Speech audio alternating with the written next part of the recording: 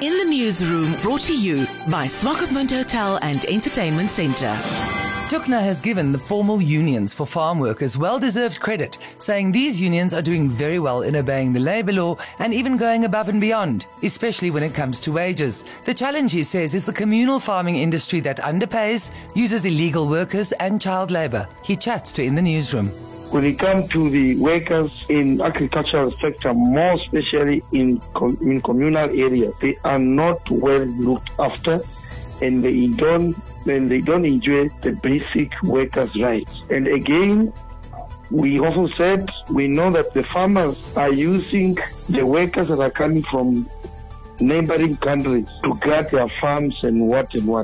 And these workers should not be subjected to less favorable conditions. As a labor movement, we care less about how they entered the country. But what is most important, if any worker, whether has entered the country illegally or legally, but that worker found to provide his or her service within the border of the Republic of Namibia, that worker is subjected for him or her to enjoy their labor rights, for him or her to participate in some protection or security programs, for him or her to be recognized in the process of social dialogue, and for him or her also to ensure that have a decent employment, which are the 4 pillars of the decent work agenda.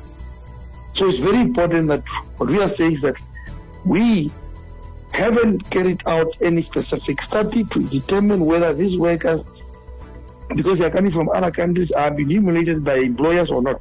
But what we are saying is that as soon as they found themselves in the Republic of Namibia, they are equally entitled to enjoy similar labor rights. We are in a very aggressive campaign in order to develop what we call rural employment framework, which the communal farmers can use, and in order to advance and promote decent work agenda. And that's why we are working very closely.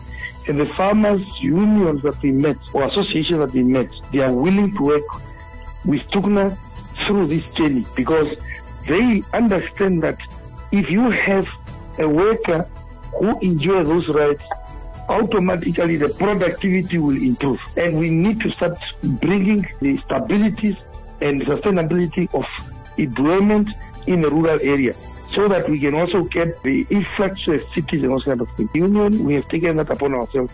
We will continue engaging them with other social partners.